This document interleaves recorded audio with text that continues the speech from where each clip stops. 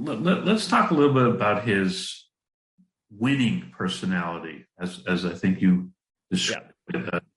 Someone that sounds like would be a great dinner guest. Just bring to the dinner table and wow, personality. Judah Ben. So he was the kind of guy who had a bottomless fund of funny stories, literary quotations.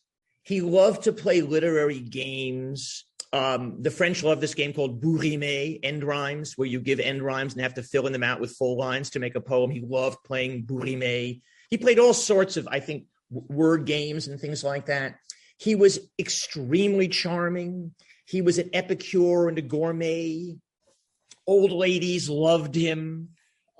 He was extremely sweet to children.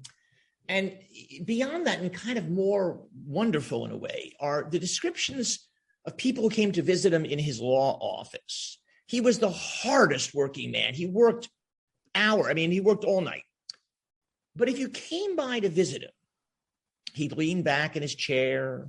He would gossip with you. He'd talk as if he had all the time in the world. He had a very Southern personality. It was languid. And yet here, in a way, you might say, here's the Jewish striving arriviste part.